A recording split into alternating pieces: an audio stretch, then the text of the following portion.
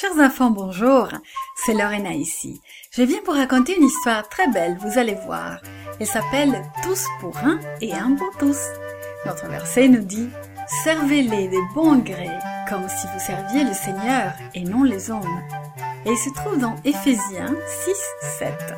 Aujourd'hui, nous allons nous rappeler que Dieu nous accorde des dons pour aider les autres. Dis-moi, as-tu déjà vu une cérémonie de baptême? Peut-être c'est toi qui es déjà baptisé. Comment les gens se sentaient-ils lors de cette cérémonie? Tristes ou heureux? Les premiers chrétiens étaient ravis de voir autant de gens se joindre à l'Église. Les disciples débordaient de bonheur et d'émerveillement. 3000 personnes s'étaient jointes à l'Église en un seul jour. Beaucoup de ces nouveaux croyants étaient des étrangers. Ils étaient venus de très loin pour célébrer la fête de la Pentecôte. La plupart avaient prévu de rentrer chez eux dès la fin des festivités, mais voilà que beaucoup changeaient d'idée maintenant. Ils n'étaient pas pressés de retourner à la maison. Ils voulaient demeurer à Jérusalem pendant un certain temps. Ils voulaient en apprendre plus sur Jésus. On pourrait dire qu'ils avaient faim de la bonne nouvelle. Les croyants de Jérusalem accueillirent les nouveaux croyants chez eux. Ils mangèrent, prièrent et louèrent le Seigneur ensemble. Certains des croyants étaient riches et d'autres pauvres. Certains n'avaient plus rien parce qu'ils avaient été déshérités par leur famille le jour où ils étaient devenus chrétiens. Des croyants vendirent même leurs biens pour pouvoir aider les autres.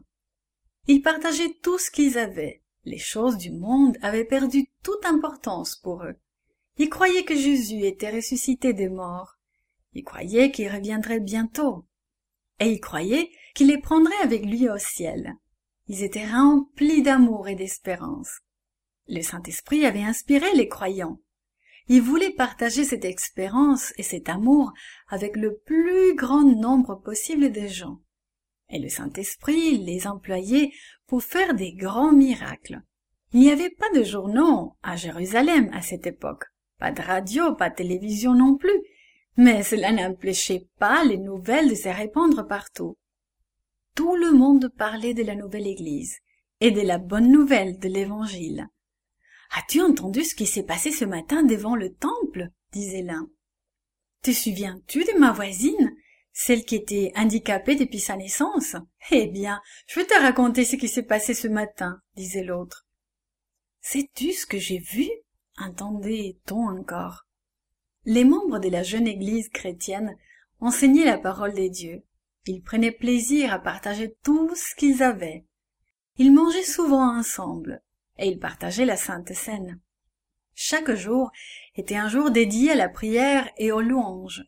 Chaque jour, de nouvelles personnes entendaient l'histoire de Jésus. Chaque jour, des gens se joignaient à l'Église. L'Église du Christ, notre Église, devrait encore faire cela aujourd'hui.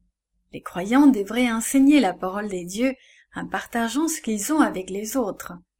Nous devrions manger ensemble, partager la Sainte Seine ensemble. Nous devrions également louer Dieu et prier ensemble. Et le Seigneur ajoutera à notre Église ceux qui sont sauvés. This podcast is produced by Gracelink.net at Studio El Piso, Singapore. For more children's resources, please visit Gracelink.net.